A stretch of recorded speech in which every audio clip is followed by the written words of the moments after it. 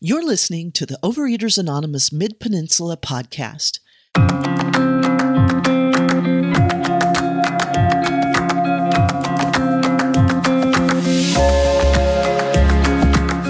Overeaters Anonymous is a fellowship of individuals who, through shared experience, strength, and hope, are recovering from compulsive overeating. Our primary purpose is to abstain from compulsive eating and compulsive food behaviors and to carry the message of recovery through the 12 steps of OA to those who still suffer. For more information, please visit oamidpeninsula.org.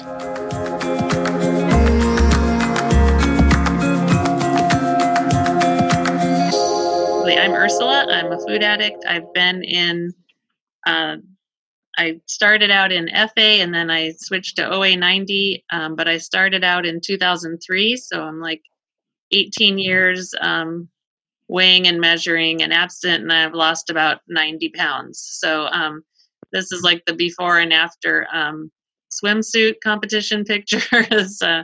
Me and my kiddo when she was a little baby, and then a few years into program after I'd lost my weight.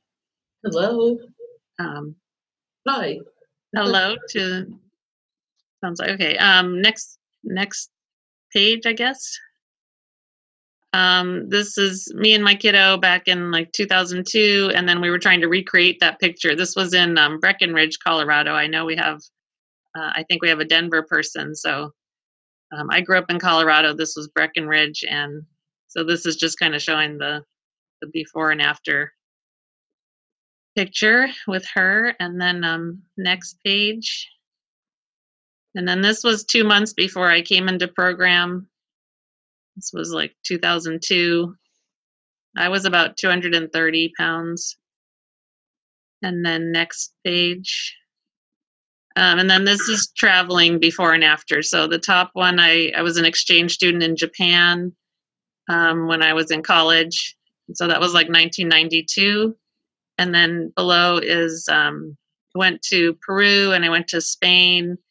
And it's just a reminder to me that I can take this program on the road if I'm willing, and do my homework and footwork and prep work. I can stay abstinent on the road and even internationally. So going to Machu Picchu especially was pretty cool. We were staying at a bed and breakfast, and I emailed ahead and explained my whole dealy bob. So they sent me off with dinner leftovers in a Tupperware that morning off to Machu Picchu. So just kind of an amazing journey there. So that's enough for the pictures, and thank you for sharing those for me. So yeah, what it was like, I can remember being a compulsive eater from the time I was a little kid. I was a roly-poly baby, and just like an ever expanding thing. I don't really have a story of yo-yoing. I just expanded from being an overweight, shy, asthmatic kid to being an overweight, shy, asthmatic, young person. And I'm still pretty shy and asthmatic, but I'm a normal weight since it took me about 18 months to lose my weight. I can remember self-medicating, especially with sugar, from very early. I can remember coming home after school. I would hop out of the car, run into the house. After school, I would hop up on the counter and literally just like toss back a quarter cup of sugar out of the bin out of the little thing on the counter. It was like, I call it like the after school drink, for the elementary school set. It was like a way to kind of take the edge off. I was just always anxious as a child, just high strung, and still fight anxiety a bit, to this day. So anyway, I used sugar to self-medicate and anesthetize. And I remember hearing years ago, there was a study with mice showing that sugar is actually like a physical anesthetic. It really does have that anesthetic quality. So I really used it in that way. And I self-medicated with food and sugar because it worked to some extent. I mean, it has negative consequences, but I don't think we turn to these things if we aren't feeling something as a result of it. And the weight, I remember feeling overweight for the first time really at probably age 7 or something. I mean, just sort of tragically early having that body awareness and feeling unhappy with my body. I wish I could have enjoyed a longer period of time as just a free-willing little human, before I had that kind of self-loathing start to set in. And I couldn't shake it. My parents were supportive, but they only had the tools available to them, which were sort of like, bribery, shame. Um, you know, I remember my mom saying, "Do you want to be fat your whole life?" And I'm like, "No," but we just didn't have the tools to deal with addiction. We just didn't think of it that way. And in the 80s when I was a teenager, that was like the low fat craze, and I feel like that low fat road was just, put take out the fat, add sugar to everything, and it was like the road to hell. It was like um just terrible. And it's sort of the dawn of all the weird artificial sweeteners and stuff, and just uh, it didn't work out well for me. So I the extent of my yo-yoing is in high school I did lose 25 pounds. I was on a special diet. It was like 800 calories a day or something, and I was checking in every day. And um you know ultimately it wasn't sustainable for me, and so I managed to graduate high school, and then I immediately packed on all the 25 pounds again, and then added some, and that was before I even got to college to start on the freshman 15. So it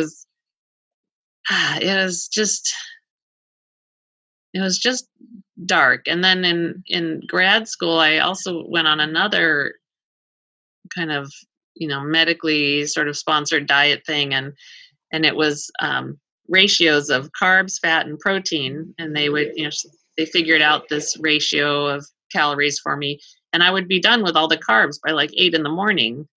And then I would just have to figure out how to eat protein and fat the rest of the day. And that's when I started to realize, and even the person I was working with in the program at that time said, "I think you have a problem with carbs." And now it's like, wow, you think? um, yeah, pretty sure. So, but I just didn't put it all together until I stumbled into FA actually in 2003. So I didn't know about OA, FA, OA how. I had no idea the whole world of the varieties of the food programs out there. I just happened to stumble onto that one because thanks to intergroup outreach, I saw something in a newspaper, and I told my husband at the time. I said, "I'm going to this weird meeting," and I got started. And this really mean lady with a Boston accent told me to call at the crack of dawn and report my food and weigh everything and do all these tools. And it was really difficult and scary, but I knew that somehow I was finally addressing the root of the problem, right? It's not just about the food, it's about everything, and taking away the triggering substances is really the key to it. So so I got started with her, and luckily I'm a people pleaser, so I just did what the mean lady said, and started to drop weight really quickly. And I just kept thinking, well, I'll stay in one more month. I'll do this one more month. I'll do this one more month, and I like the first month I lost like 12 pounds, and then another 12 pounds, and then 11, and then 10. It started to slow down as I got closer to goal weight. But um I finally started to realize some relief from, actually almost immediately I started to realize relief from the self-loathing, which was huge. And I remember someone else in program speaking at group level and saying, for the amount of time I've been in program, I haven't hated myself. And that's really how I feel too. I'm not saying that every day I think I'm an amazing human, but I don't hate myself the way I used to when I was in the food and just completely unaccountable to myself and, breaking my promises to myself every day, which just felt terrible. And I just, it colored my whole life. Like if something good happened, I was like, this is good, but I'm also overweight, or this is bad and I'm overweight. It was just always with me. And so to finally have accountability and be making, you know, good progress, showing up to myself every day, that was huge for me. It made a huge mental difference. It so yeah, so what it was like was, like I said, self-medicating and hating myself and um not feeling good in my body or in the world. After I got into program, like I said, those self-loathing went away, the cravings went away. I lost the weight. Like I said, it took 18 months, but the weight came off. I finally felt good about what I was patterning as a parent. That's part of the reason I came in. I had this little one, and I just didn't want to be. I didn't want to be an obese parent. Picking her up at school, and I wanted to be patterning good behavior, and I just could not do that on my own. So finally felt a bit better as a parent. Um, Going through the steps really helped me with my relationships and with my parenting. Again, not an award-winning parent every minute of the day, but certainly showing up with a lot more presence and capability than I was before. Um, the kid is now in college, and happily has probably only has memories of me in program, which I'm very grateful for. And when she struggled with food, I put the blame squarely where it belongs, which is on the food and on the brain chemistry. It's not willpower. It's not, we really need to point out where the blame is. And society, I feel, takes some blame too for, you know, contrary messages, marketing, portion sizes, just I don't want to get on a soapbox, but it's it's tough out there. It's scary. So what it's like now is, what I remember feeling is that I got a lot of my brain capacity back. Like a lot of my brain bandwidth was taken up with, um, where's the food? What should I be eating? What shouldn't I be eating? How much exercise have I done? I remember when my kid was very little, it would be like, get up, have a healthy breakfast, put her down for bed, eat something bad, get her up again, have a healthy lunch, put her back down for a nap, eat something unhealthy. I was living like a double life. I was living like the good pattern, healthy parent life. And then when she was asleep, I was eating everything else, And yeah, so when I got abstinent, I was just able to be my authentic self all the time and be accountable, and it was so much better. Um, at work, when I started going back to work, my brain capacity was there. I was able, instead of trolling around the office for food, I was able to put my brain capacity towards doing what I was supposed to be doing.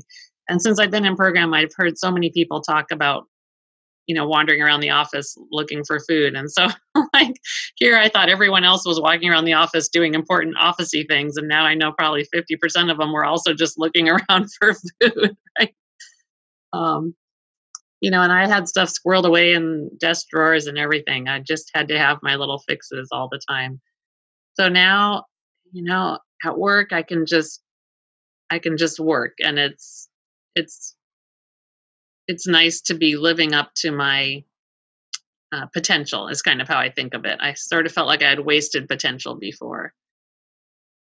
Um, you know, Spiritually, I grew up really without much organized religion, but I really now resonate kind of with the sort of some of the Buddhist principles of being present and grateful, and um, honestly, that's a a pretty good challenge for me right there, to be present in the day and grateful for what I have. And I am part of a spiritual community here in Sunnyvale. It's Unitarian Universalists, and it's great to be part of that community, and it's also great to be part of the OA community.